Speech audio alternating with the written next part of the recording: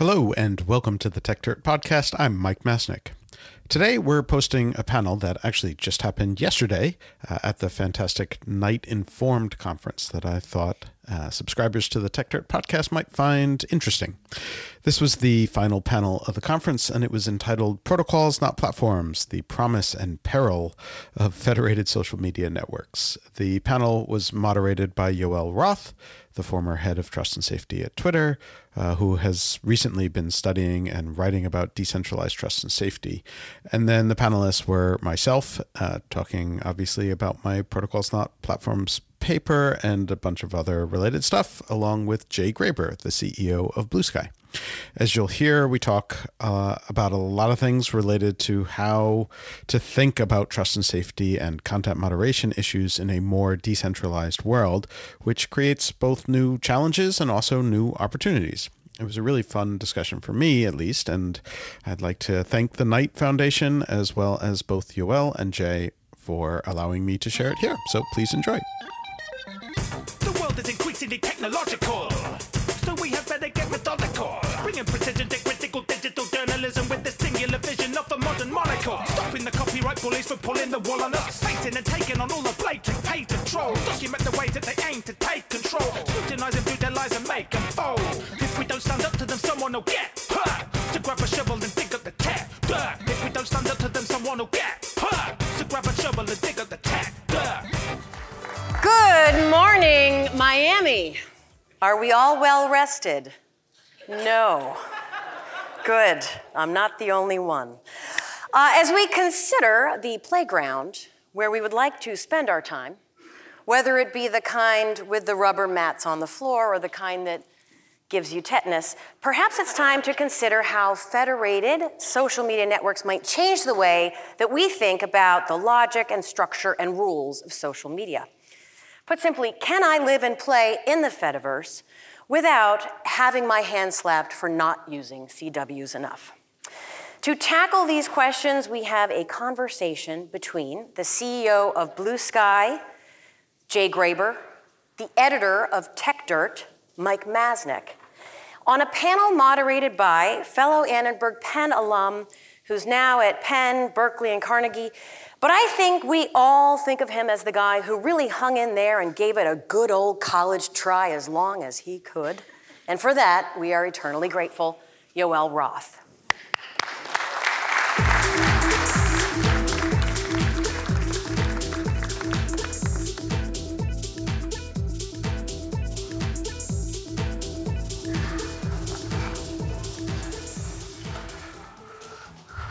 Thanks, Dana.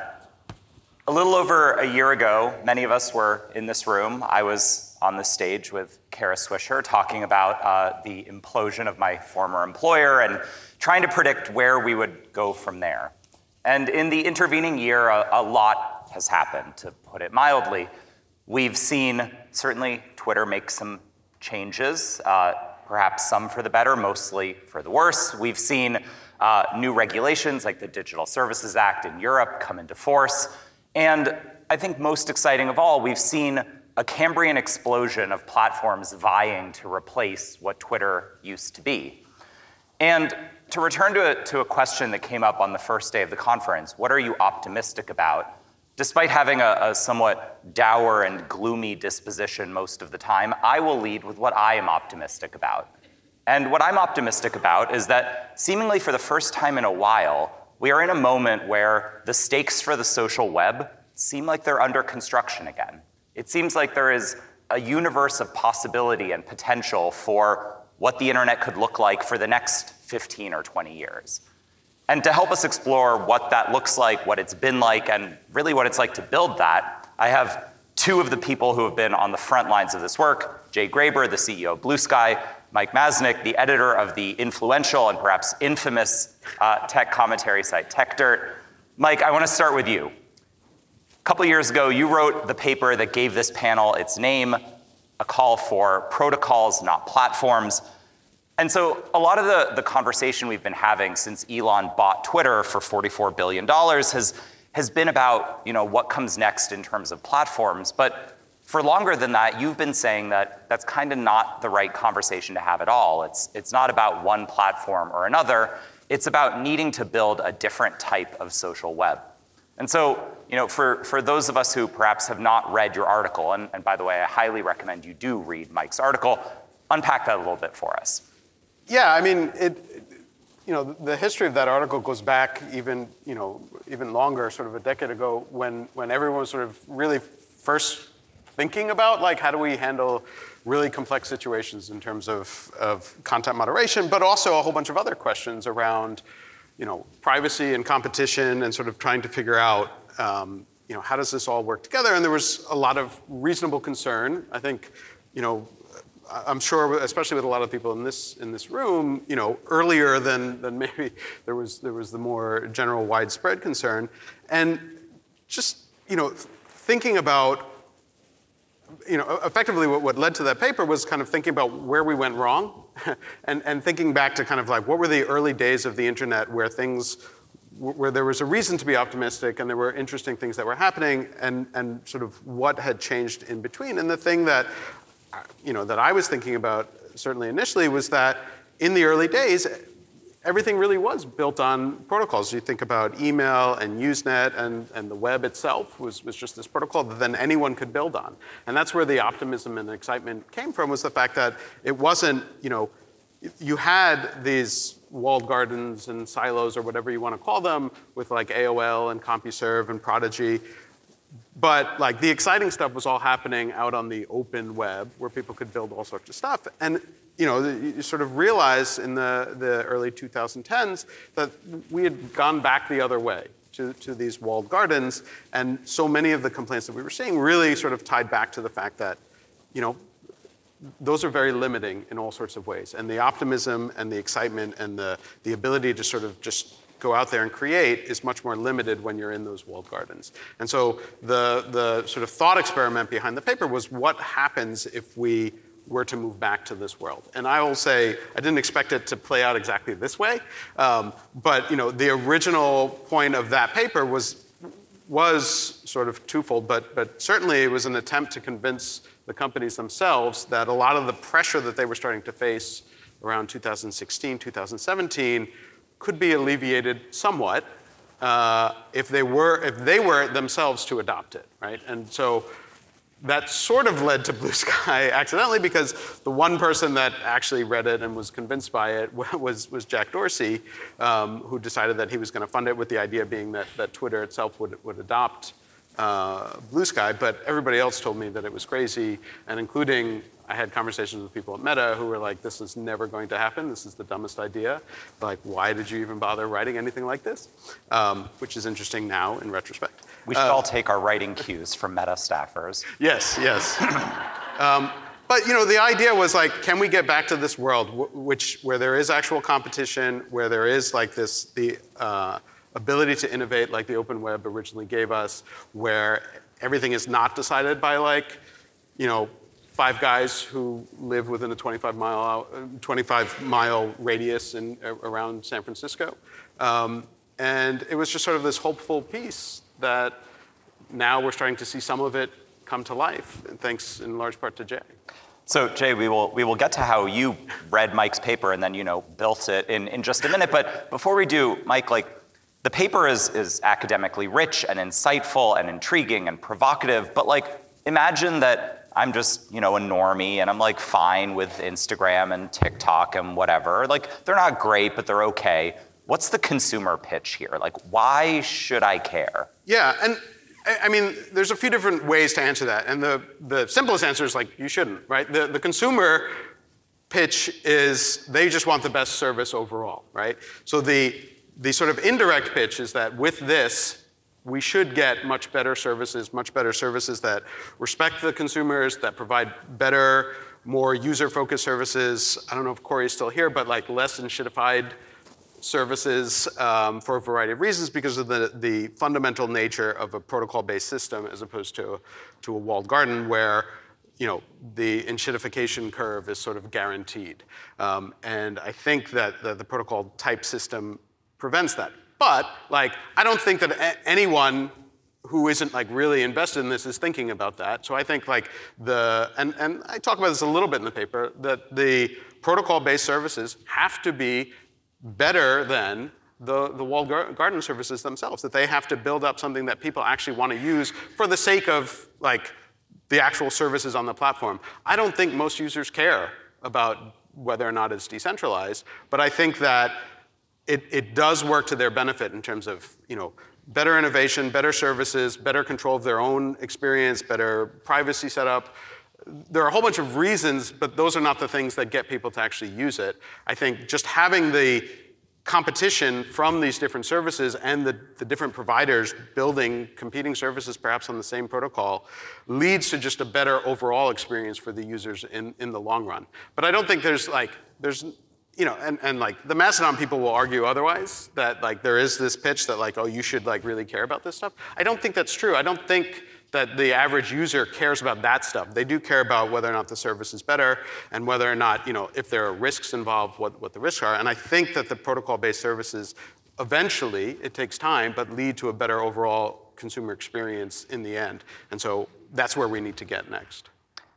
Jay, you've spoken a lot about sort of pushing back on this enshittification of the social web and have really consistently emphasized that decentralization and building the @protocol is at the heart of your vision for how to do that with Blue Sky.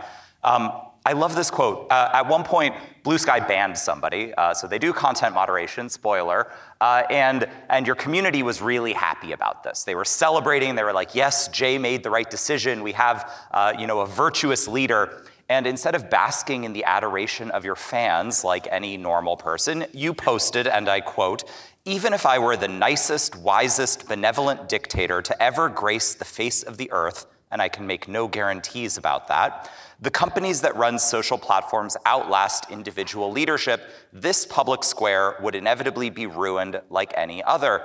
You were saying, in essence, that you view yourself as a potential future threat to Blue Sky, which is a kind of surprising thing to hear the CEO of a tech company say. Unpack that vision a little bit for us. Yeah, so here's the thing. A captain can always sink the ship, and the captain can also steer that ship in good directions, but they can also sink it. And so this was one of the key reasons that I think decentralization is important. It provides resilience to protect against downside risk, and it also gives you, permissionless innovation so people can build and make things better. And so what I was seeing at the time is, social has a lot of centralized risk here because there's just a few people in charge who make decisions for how these platforms work, how speech is moderated, and it affects billions of people. And so this is why I was really, invested in decentralized protocols around the time. And here's a bit of a history of like how Blue Sky happened from my perspective. So in 2019, I was actually working on a social app. I'd been building and researching decentralized protocols. And then Jack tweeted at the end of 2019, we're going to fund an open protocol for social that Twitter will eventually run on. And I found this to be so compelling that I said goodbye to the co-founder that I was about to start working on this social app with that I'd been building. And I just dedicated myself to it to try to push this forward. And so at the time, it was just a really small, chat room of people that Twitter were, talking to external experts, including, Mike and some other people. And then the pandemic happened in 2020. And nothing happened for a while. People didn't know if this project was ever going to go anywhere. And then by mid-2021, Twitter started, interviewing people for Blue Sky Lead, and they talked to a lot of people. We all wrote proposals, and people like Mike helped judge them. And then mid-2021, they chose me as Blue Sky Lead. And then, because I was aware at the time that Jack was the biggest proponent of this decentralized protocol idea, I thought they made this commitment over 5 years to support this project within Twitter, but 5 years is a long time in the history of social. And if Jack, as the captain of Twitter, goes away or something happens, then the institutional support for Blue Sky might go away. So what I did at the time was make sure that we set up as an independent organization outside of Twitter to have this sort of protection against the downside risk of Twitter being centralized. And that turned out to be the whole reason that we're still here today. Turns out not a bad idea to resist hitching your wagon to Twitter and Jack Dorsey. So we're still around, and it was honestly just this, people asked if I had seen the future, because basically right after we got set up at the end of 2022, things changed very rapidly. Jack left, Elon made the bid to buy Twitter, and then everything was kind of thrown up in the air. But I didn't know about any of this until everyone else heard about it. Like just read the news like everyone else. But what I was aware of was just this centralized risk factor. And so what we're trying to build with the AT protocol and this underlying substrate is something that gives users resilience to this kind of risk factor. And users still want like good UX. There still needs to be moderation. There need to be these things, and so there need to be service providers, and that's what the Blue Sky app is, built on top of the app protocol. But we try to provide sensible defaults and then give users the right to leave. And this right to leave, this ability to port your account and your data and your relationships is really what gives you this property of resilience, so that if we change drastically overnight as a company or things like this happen, the goal is to get this whole protocol ecosystem to a point where users can just seamlessly shift over and then be on another app or another service, because there's multiple. There's many people, many entities that are all contributing to this ecosystem, and it doesn't necessarily all change overnight. You get this property of resilience, and you get this property of innovation, where anyone can build a different client if they don't like the choices we've made in Blue Sky. And so basically what we've done with Blue Sky, the app, is really do product-driven protocol development. And so that really, once you have users, it puts you up against a lot of the realities of how the protocols are going to work, how things are going to play out. And it's essentially given us a way to show users what's possible in this ecosystem. And so rather than just telling people, decentralization has all these benefits in the abstract, and trying to convince people, you could sit here all day and talk about algorithmic choice and these ideas like moderation middleware, but it's a lot more powerful to just say, here, there's 25,000 custom feeds that third-party developers have built, and you can just choose from them. And that show, not tell, is a lot of what we're doing in the Blue Sky app. I love that. So again, play out the consumer experience a little bit for us. Imagine one day I wake up and I'm like, Jay Graber, I'm getting some bad vibes here, and I want to leave, like this right of exit you've talked about. What does the consumer experience of that look like? Yeah, so this is part of the protocol piece of account portability we've really designed around. And so you can have your, if you want to sign up, you can have your bsky.social username, which is your identity host on our server. But also you could use a domain name and have your identity be something tied to a domain you already own, like jgraber.com or something. And then behind the scenes, you could just change the service provider, like the server that's hosting your data, and you'd get people clicking through links and stuff would get redirected to this new location, and so you could shift over. And the way we've tried to design every piece of the infrastructure, and there's a few pieces technically behind the scenes that go into composing this experience, is that anyone can run one of these in parallel. It's all open source software. It's all designed to interoperate. And so if you're I don't like any of the choices the Blue Sky company has made, a new entrant could come along, run all of the software in parallel, and have it be interoperable with this universe, and so users could shift between them. And so the user experience of how that should work is, you'd be migrate my account over to this service, you configure the new service, the new endpoints, and you can do this depending on whether you're just migrating a user account or you're running a server and you want to shift over to a new backend. So a lot of times when you hear somebody talk about software development like this, you're like, oh, it's Mastodon. There's going to be a bunch of people throwing a lot of detail at me that I'm not that interested in. But Blue Sky also has had a cultural moment in the last year. We are today having this conversation shortly before Blue Sky's true public debut. So for the last year or so, you've been in what you've called a closed beta, where there are more than 3 million people on Blue Sky, but each one of them had to be invited. You have to get this prized invite code to join the party, and soon anybody will be able to sign up. And I remember as a relatively early Blue Sky adopter that there was this buzz in the early days of the service. Fast Company said in April of last year that it felt like Blue Sky had, quote, captured lightning in a bottle. And they asked, could it last?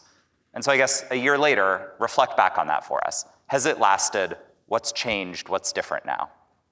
Yeah, part of the reason we've stayed invite-only so long is to give ourselves the opportunity to really get this right. We were building out both the protocol and an app on the protocol, and wanting to make sure that, as we open up and federate and make all these changes, that users have a smooth experience. Like the whole philosophy has been that this needs to have good UX, be a good experience. People aren't just in it for the decentralization or the abstract ideas. They're in it for having fun and having a good time here. And a lot of the early culture we did see was a lot of memes, sort of like all sorts of sort of early Twitter sort of culture. And we had a really high ratio of posters to lurkers. Like a lot of social platforms, there's a very small percentage of people who post, a very large percentage of people who lurk. This was, from the beginning, it's been a very active posting culture. It continues to be, although in the beginning it was like extremely high, like, I don't know, 95% of the users were all posting, which is totally the inverse of how That's such a reversal of how Yeah. it usually works on social media. So that was just a curious artifact of how this emerged and how the early communities formed. So I still think we have a lot of that, and we have just a lot of like playful content and stuff, and is a sense of general experimentation, I think, around what's possible here. And stuff like the custom feeds, which are now integrated into the app, give a real sense of like, okay, how do we build community around, hashtags aren't in there, but we have these custom feeds which can use hashtags. And so there's a lot of experimentation with like new ways to do this, new ways to form community. Some of the feeds are super niche, like there's a moss feed that just shows pictures of moss, and fungi friends feeds that shows pictures of mushrooms, and then like communities form around these, and this becomes a new way to sort of like form subgroups of interest in a public conversation space that's like large and sprawling like Twitter. I mean, and your user base, and I proudly consider myself one of them, are total weirdos, right? Like I'll never forget the insurrection in the early days of Blue Sky when you introduced your app and you're like, hello, these things on Blue Sky are called posts, and your users were like, Jay, they're called skeets. And if you don't get the joke there, good. But if you were like, no, please call them posts, and the community was like, no, forget it, they're skeets. So I noticed that here on stage you are fastidiously calling them posts, but if your users roast you for that, on your head be it. But the core of a lot of what you've been building over the last year has been moderation, and it's hard to talk about the development of a social platform without talking about moderation.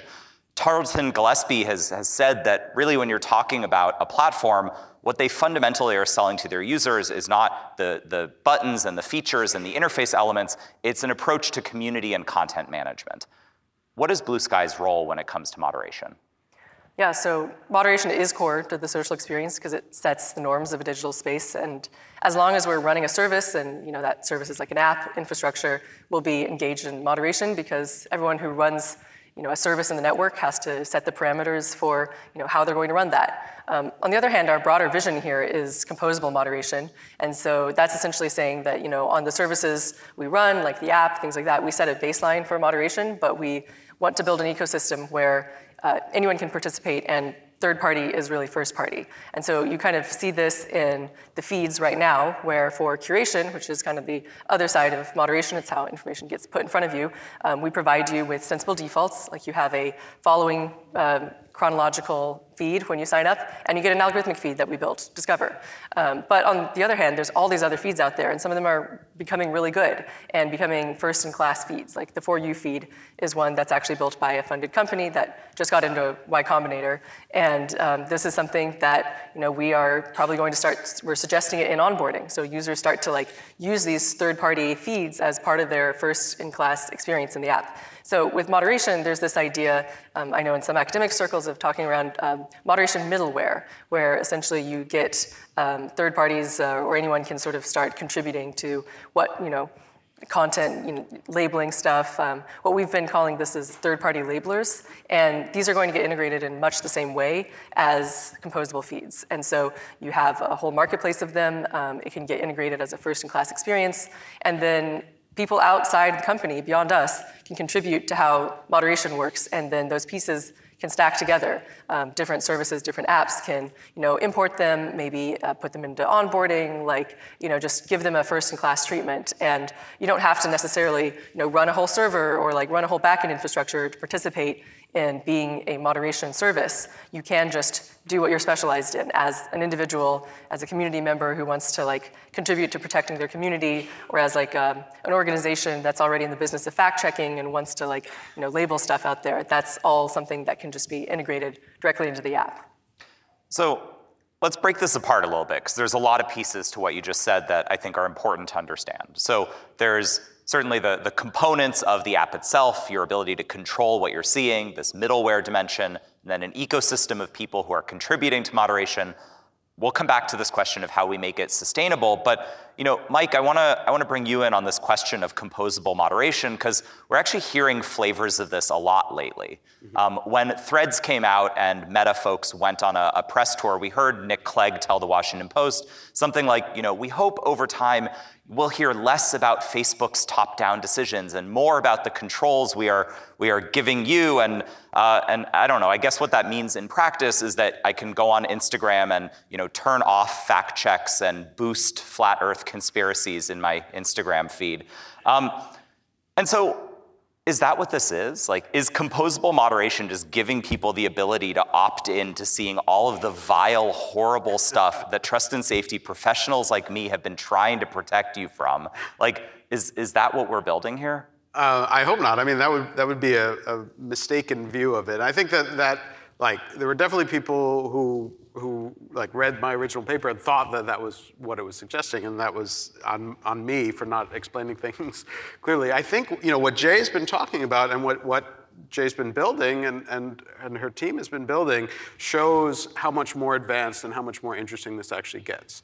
The custom feeds and the sort of algorithmic choice aspect of Blue Sky as like a first pass is one of the most interesting things I've seen on social in a long time, where every other social network that you go to right now, you get, right now it's like you have the choice of like the For You feed or the chronological feed or whatever.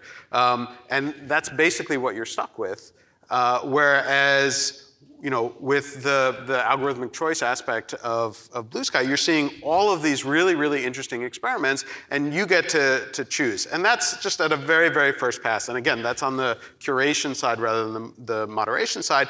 But you begin to think about how that can apply to moderation as well, where you get just different experiments and different ideas. And so some people freak out about that, like saying, oh, you're just offloading all of the work. We're saying get rid of all the Yoels of the world and hand it off to the users to have to deal with this themselves. And that's not at all what I'm suggesting, but the idea that you have third-party services, whether it's middleware providers or however you want to put it, who can come in and help and give different approaches to it, you have to, some of this is on faith, I'll admit, that you begin to get different options that will become very valuable and will begin to standardize in terms of what it is that people want, and if people can go in and use different, choose which options they're most comfortable with, and then adjust them as they see necessary to create the sort of world that they want to live in. That's not saying your only options are give me all the awful stuff or have things, but you can begin to customize it in a much more interesting way. And then I think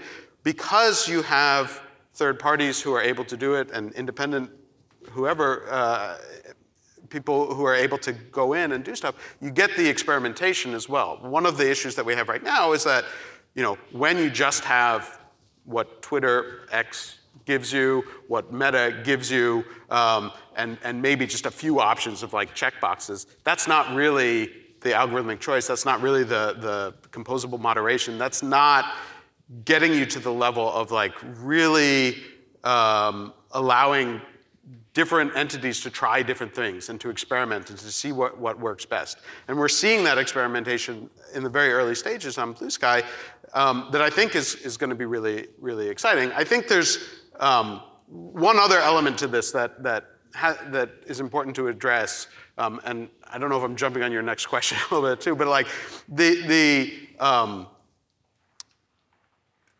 there's a simple fact of the matter that there are people who are not great out there. Wait, really? and they're not just going to go away, and they may cause trouble, right? And so there are significant questions about in this world, there's still bad people, there's still bad content, there's still problematic content. And not all of that can be dealt with by individual moderation, right? You can't just say, well, I don't want to see the bad stuff, and therefore all the harm goes away, right? But I think that when you get into this world where you have the composable moderation and the choice, you actually can begin to approach things in a much more interesting way, where moderation is not just, this is what I want to see, this is what I don't want to see, but you can begin to implement other services as well. And I think to another, what had been a very interesting service on Twitter, which was Block Party.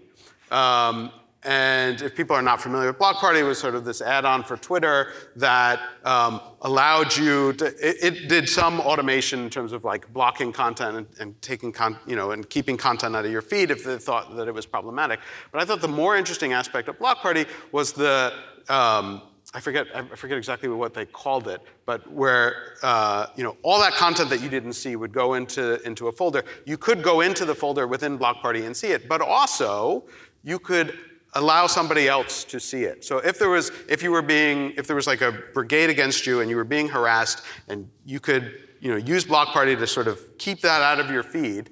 But there are real concerns if people are like organizing against you. You might need to know something about that, but you might not be able to handle that directly, and you don't want to do it. But through Block Party, you could give access to a trusted friend, colleague, relative, whatever, and say like, can you look at this feed and tell me, is there anything that I need to know or do anything with it? That was a really, really interesting tool, but you could take that to new and better levels with something like the AT protocol and the composable moderation and the algorithmic choice, where you could build in other things too, and like, not to get like too science fiction-y, futuristic stuff, but like, as we're seeing like all of these new AI tools come about, like you could imagine a world in which you're saying like, have an AI monitor this feed, don't show me the stuff that is going to drive me crazy, but if there is something that I need to be aware of, or that someone needs to be aware of, alert so-and-so to the fact that people are organizing, they're going to show up at my house, or they're going to do something harmful, or they're going to create other things. It begins to open up this world to do a lot more interesting things that doesn't rely just on like you at a company deciding like, oh, we need to protect these people, but that you can build services that are much more protective overall. And that's because it's a protocol, because it's open, because anyone can build on it. I think it opens up a lot of really interesting opportunities to do the whole project of like making social media safer, better, just work better overall. But there have to be limits here, right? Like sure. I've spoken sometimes about the difference between perspectively harmful content, something that is harmful to you when you see it, and globally harmful content. That would be something like somebody posting my address on the internet, or posting child sexual abuse media. Like, that stuff is bad even if nobody sees it. It is dangerous and it causes harm to individuals and to society by virtue of existing. And it seems like composable moderation and this whole concept starts to run into some edges. And what I hear from you, Mike, is that what we're opening up is a space of greater possibility and potential where we can try different things and see what works, and some of it's going to still be this centralized moderation, some of it will be user choice. But it seems like we haven't quite gotten away from this thing that true decentralization purists insist on, which is we don't want any one central authority making these choices. I don't see how we can avoid that. Well, first of all, everything has trade-offs in some sense or another, right? And so there's always going to be a question, and it's like, right now, if you look at any other sort of decentralized system where you have, there's always some sort of roadblock somewhere, there's some sort of gatekeeper somewhere in the process, and when there are bad things happening, it is amazing how quickly you can discover where that gatekeeper roadblock is. Sometimes that's good, sometimes it's very bad, but there's always some point at which things happen. And so I think that, again, to state one of the obvious things, which is like, you're never going to solve every problem. So I'm not saying that a decentralized system is perfect, but it does allow for much more interesting approaches to these problems, and that includes the global harm problems.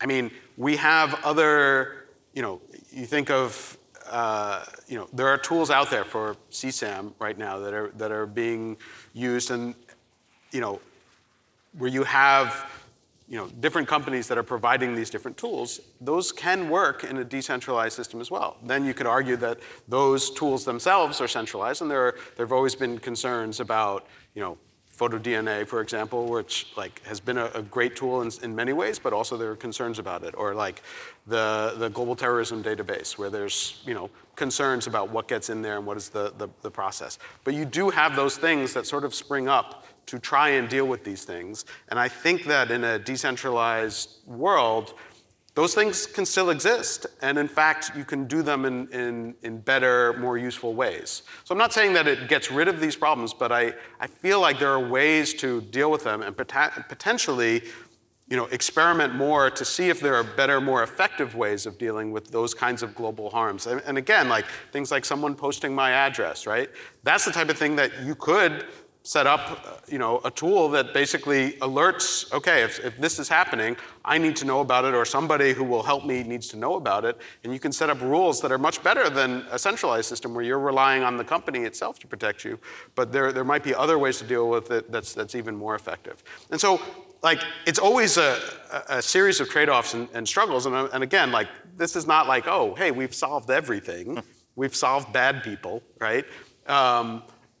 But it allows for much more interesting experimentation that I think ends up dealing with these problems a lot better.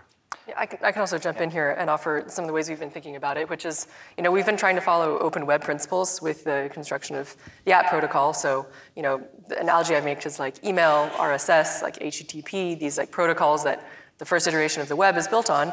There are service providers in this ecosystem, right? Gmail is a very well-known email provider, and Gmail does a lot to filter out spam, and most email providers do, because something like 80% of email sent in the world using SMTP is spam. And so you don't see that because your service providers end up, filtering a lot of that out, and that's kind of essentially a form of moderation of email, a very simple protocol.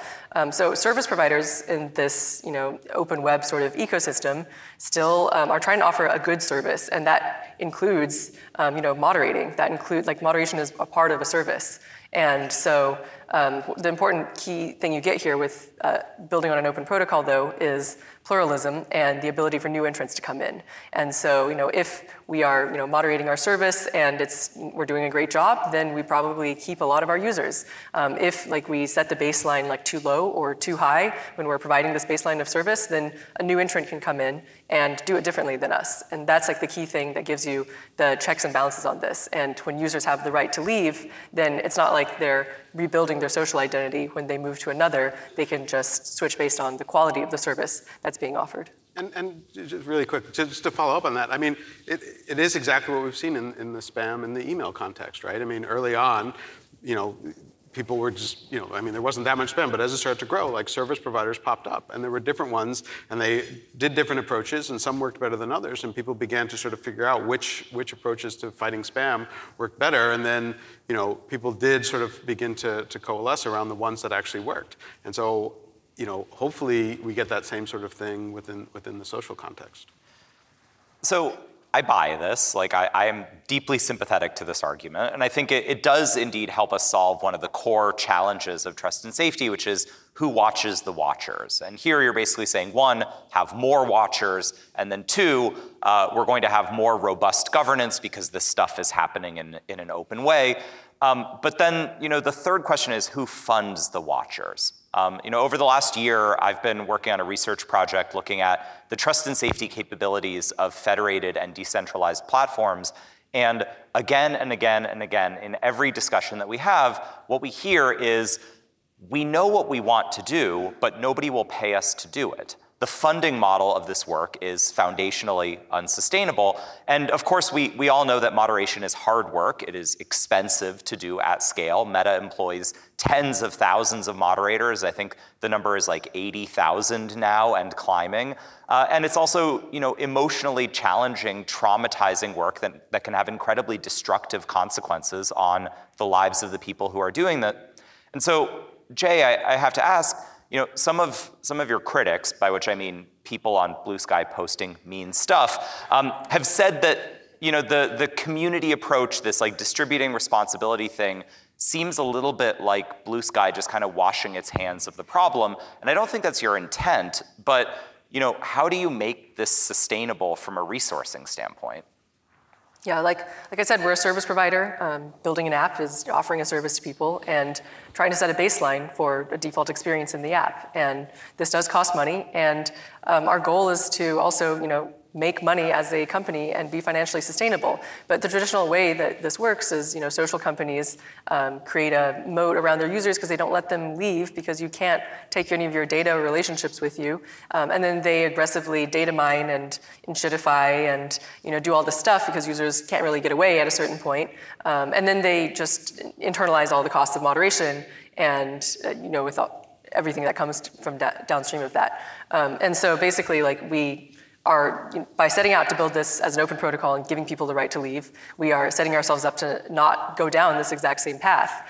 But we still are trying to build a business and create financial sustainability. And the third parties who contribute to this ecosystem, who make it better, the custom feeds, the sort of moderation service providers, these are marketplaces. And so if we at some point are starting to monetize, we'll be passing on some of that to the services that have made this ecosystem work. But on the other hand, this is also all open source social. We're building this in some ways to just function as a public commons. It's in between, private and public good. There's, the code is all open source. This is built in a very open way. And this means that it can also work a bit like open source software. Contributors can come in from outside and help out because fundamentally people want a space to talk online and people want to help contribute to make it a good space. And then there's companies operating within that who are offering hosting of your data, offering an app.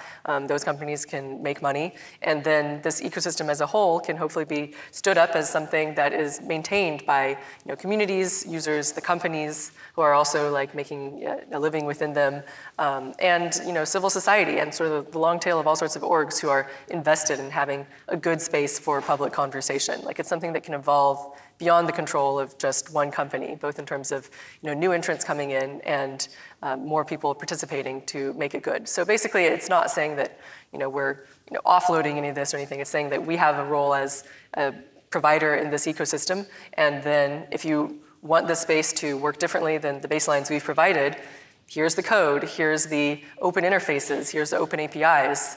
Go make of it what you will. This is trying to make public conversation spaces a public good. So we have there's sort of an interesting past precedent in the open source space, and especially the open source social space, of what it looks like when those bad people Mike was talking about take your open source code and do stuff with it. And I'm talking here about the adoption of Mastodon by Gab, the now notorious neo-Nazi and white supremacist social network. And in sort of a famous story of the sort of infamously argumentative Mastodon community coming together, they all kind of banded together and said, even though Gab wants to interoperate with the rest of Mastodon and use Mastodon's code, they were going to reject them and block them and ostracize them from the network. And it's this sort of story of triumph over Gab. How does that work on Blue Sky? Let's say somebody takes all this code you've been publishing, the app protocol, and they build a new social network. Let's call it Nazi Sky. What do you do? Do you have recourse in that situation? Yeah, I mean, it's very similar to the other cases because this is one of the trade-offs of open source, which is there's a lot of benefits. Stuff is open, anyone can collaborate, anyone can contribute, anyone can use the code, anyone can enter the marketplace. That also means people who values drastically diverge from yours can use the code and grab it and run with it. But the key aspect of social is interconnection. It's who talks to who, what are the norms of these social spaces that we create? And essentially, I think that the norms will evolve through social consensus. Anyone who runs a service in this network gets to set the parameters of who they're going to interconnect with. And so, we will set those parameters based on our community values. And Mastodon is, made up of lots of people running servers. Those are essentially service providers providing a service to their users, and they got to decide who they interconnected with. And so I think this is one of those elements where it's a pluralist ecosystem. There's lots of parties out there, and when they unanimously decide that something is, outside the Overton window of the norms of communication, then that becomes a sort of social consensus. So it's a form of digital governance where there's more than just one party deciding, but that still means there's digital governance. There's lots of parties deciding together, like what are our norms, who are we going to interconnect with, and then if a whole parallel universe emerges, that's possible with open source software, but those communities don't necessarily talk if the norms are so drastically divergent. So, Mike, I want to go back to sort of this question of who watches the watchers and what are the solutions here. One of the other answers, largely coming from our friends in Europe, is the government watches the watchers. And this brings to mind for me another one of these stories about where governance lives on the internet, which is Cloudflare, which you've been writing a lot about and have gotten some heat over the years. But for those who weren't following the story, Cloudflare is a security company that helps protect websites from distributed denial of service attacks. And over the years, it has been discovered that they were providing their security services to, let's call them the bad people that Mike keeps bringing up, including neo-Nazi news site The Daily Stormer and a website dedicated to the victimization of trans folks called Kiwi Farms. And in both of those cases, notably after public outrage and pressure, Cloudflare made the decision to withdraw their security services from these websites, which effectively drove them off the mainstream internet, and everybody cheered and was happy. Except for the CEO of Cloudflare, who then said, I actually hate that I have the power to wake up one day and effectively kick somebody off the internet. And in a thoughtful, well-reasoned blog post explaining this position, he says, for the really tough stuff, the really important things like governing who gets access to Cloudflare, I really wish the government would just make that decision. And Mike, I'm sure reading that, your head exploded. What do you think? Yeah, right. I mean, I certainly have concerns about, anyone just having the power to totally kick someone off the internet one way or the other, whether it's the government or whether or not it's one company that, effectively has that power. I do think that this is, one of the bigger challenges that we're still trying to sort through, and I've certainly been writing about it and encouraging other people to think about it and write about it and talk about it around kind of like the different layers on the internet and then where the governance has to lie for that. And in my head, and sort of where Cloudflare came out as well, and where I think it was why I thought their statement on it, even if I didn't agree exactly where they came down on it, I thought it was very thoughtful and sort of carefully planned, was that, there are services that are a sort of infrastructure layer. And there's this idea of like, again, going back, and it's not all just like bad people, right? There's a big spectrum here. But if we're going to the most extreme and you have like just the really bad people, like do we ever think that like the really bad people should not be able to use the web at all or use the internet at all? Should we have like a tool to ban them from HTTP? Like that probably feels too extreme, though there have been some court cases that have said people can't use the internet, and then there's been pushback on that as well.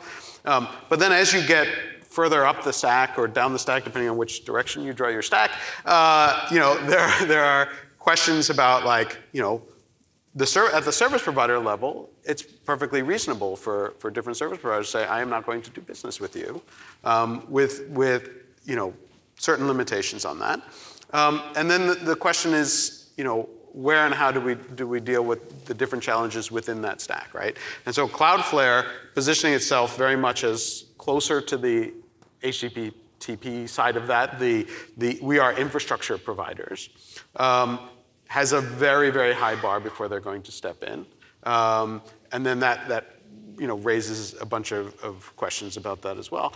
The fact is, like, just the nature of this discussion is like, there aren't easy answers. Because whoever does have that power it's going to raise a lot of questions. And it's easy to say, like, in the context of like the Nazis or like Kiwi Farms or whatever, it's like no one should ever do business with those people. But then you get into cases where it gets a lot trickier, where there are situations where like payment providers and cutting off sex workers and saying like, we will not, process payments for sex workers.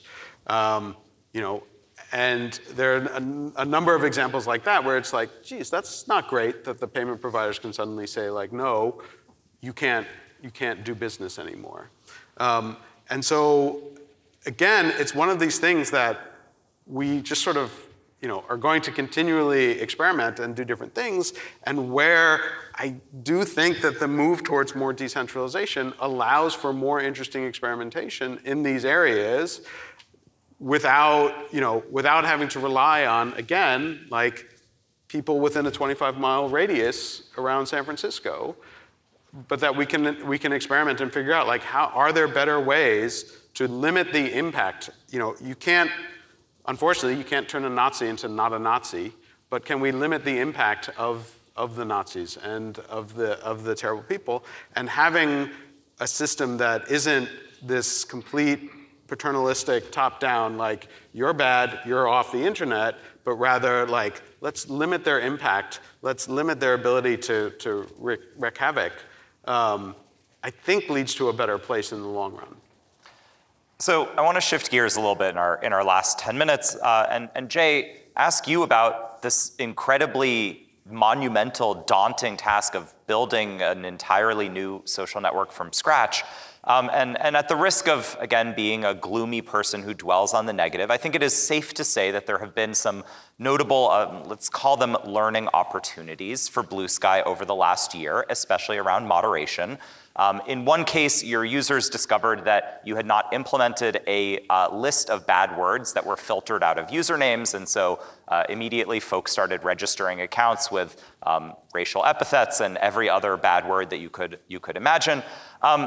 Obviously, one lesson from that is have a really big list of bad words that you don't let your users have in their usernames. What have been some of the other big lessons from year one? Yeah, that was a miss. I can talk a bit more about how that happened, where we're going.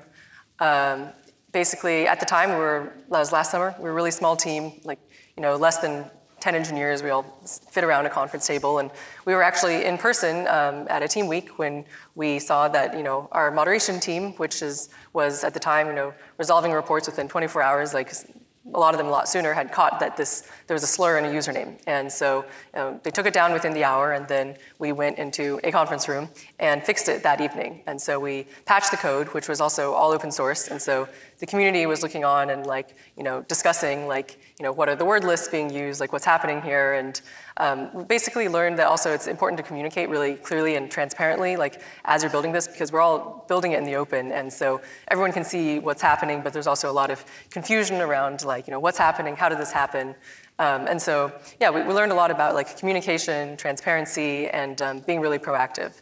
And like I mentioned earlier, one of the reasons we've stayed invite-only so long is to give ourselves some space to get this right. And we've done a lot of work around moderation, trust and safety. We've grown both our engineering team a bit as well as our moderation team. And one of the things that we've done is put out a moderation report on what happened in 2023, a lot of the reports we resolved, a lot of the tooling we've built, the investments we've made in this area. And probably it's fair to say that about half of our technical product work has been related in some way to trust and safety, because moderation is quite core to how this works. And in an open ecosystem, you're not leaning entirely on one entity making all the calls anymore. So we've been building in these interfaces for composable moderation and stuff like that. And yeah, basically, fundamentally, this is open source social. And so we're learning how to build in the open, learning what kind of benefits and drawbacks there are to that. One of the things that we haven't open sourced yet, but will soon, is actually our moderation software. We've built our own software for resolving reports, doing appeals, doing all this stuff. And it seems like there's a lot of these lessons here that every social app that comes along has learns them all over again. A lot of this work happens, and there's an industry of professionals who've moved between them and know all this, but it's not really it's not really treated as like public knowledge or like a public good. And like part of what we hope happens here is that like as we're building this all out in the open, as we, the moderation labeling infrastructure, like all that, this stuff is, it's all open, and it opens this up to a lot of scrutiny, but also hopefully that this space evolves in such a way that, new social apps coming along, building on App Proto, don't have to repeat everything that we've done. Like there's a, infrastructure being built out, there's like, lessons to be learned here. So one of the things that we've been doing is just documenting all this, putting it out in the open. It will be out soon, the sort of like moderation software we've built. And just hoping that as we inevitably like make mistakes and grow as a small team, this doesn't necessarily define like how the protocol is, because the protocol is fundamentally just trying to make social a public commons. And the app that we've built, we're trying to show what a good user experience looks like, and we have opinions on that, and we've tried to build it in a good way. But sometimes if we make mistakes, that happens, and we hope that the ecosystem learns and grows from it as well. I mean, let me be clear. Like, I don't think creating a new social media service from scratch is an easy task by any stretch. And the issues that you've run into are by no means unique to Blue Sky. You just, have the misfortune of sitting next to me on stage, so I ask you about them. But in the research we've been doing over the past year, we found that virtually every decentralized and federated social platform has less developed and less robust moderation capacities by every conceivable measure than their centralized counterparts. And if you go back to what Tarleton has said about the centrality of moderation to constructing user experience in a way that sort of leaves us with either these entrenched incumbents who've spent 15 years building out their bad word lists, or new entrants that almost inevitably are going to crack a couple of eggs and are going to mess a couple of things up. Mike, a few months ago, Derek Slater and Betsy Mazziello wrote a great piece on TechDirt talking about exactly this problem and how we break this cycle. What's the opportunity that we have?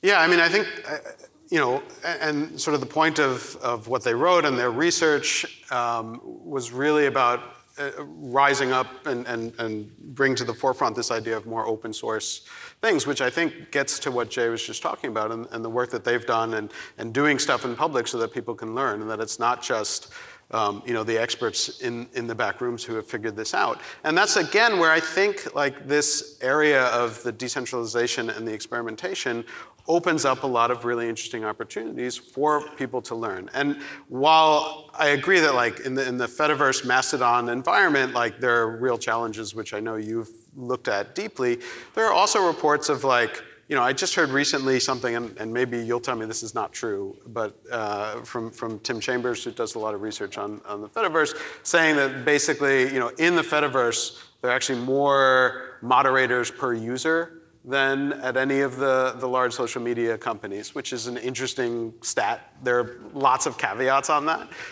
But we're beginning to see these sort of interesting experiments about how these different things can work. And I'm actually going to jump back for a second to the previous question, which I was realizing there was something I wanted to say in there that then ties into this, which is the question of sort of like whether or not the government should step in on these things, which is happening in certain cases, certainly the EU and the DSA. And one of the things that I worry about with those kinds of approaches is that they are very much built in this world of like, there are 5 or 6 maybe centralized providers that we can heavily regulate and give them instructions and things that they need to do, and we're going to hold them to account for that. And I worry that that is sort of entrenching that world in which we have these few centralized providers who are accountable to the government in that sense, but it takes away the opportunity for these sort of much more interesting open experiments, and in fact, in many cases, could potentially foreclose them.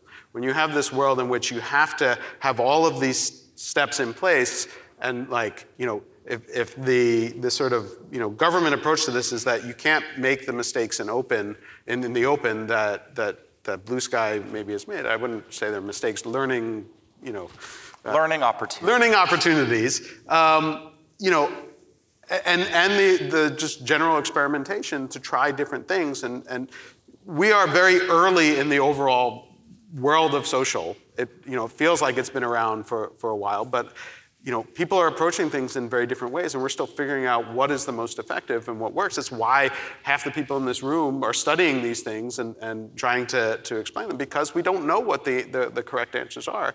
And more experimentation is more likely to get us there. And so, having things be open source and having more opportunity to try out different things, I think is a really big opportunity. So we've been going for almost an hour, and we haven't talked about threads. And so, Jay, I really want to give you the last word here. It's hard not to be drawn to analogies like, you being the David to, I guess, Adam Mosseri's Goliath. What does the future look like? Are you worried about threads?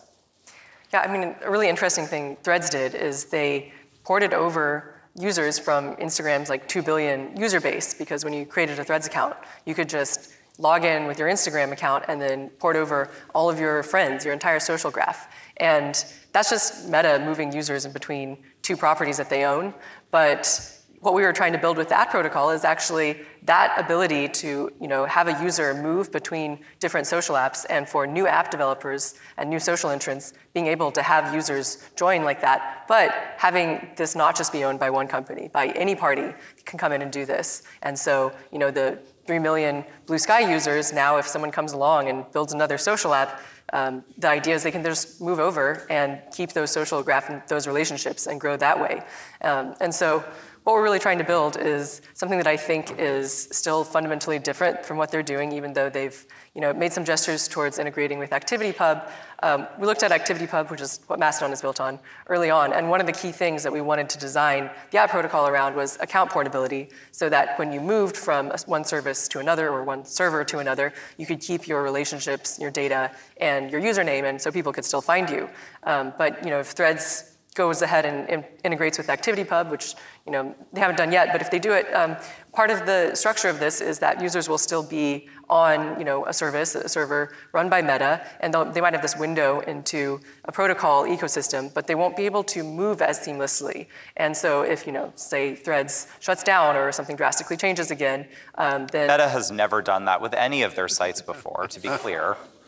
Yeah, then users wouldn't be able to seamlessly migrate unless they were on a protocol that had this account portability property. So that's one of the things that we think is super important about making sure that you're getting the properties you want out of decentralization, which is not just openness to innovation and resilience, but ability for users to migrate and kind of vote with their feet. That's what creates these checks and balances.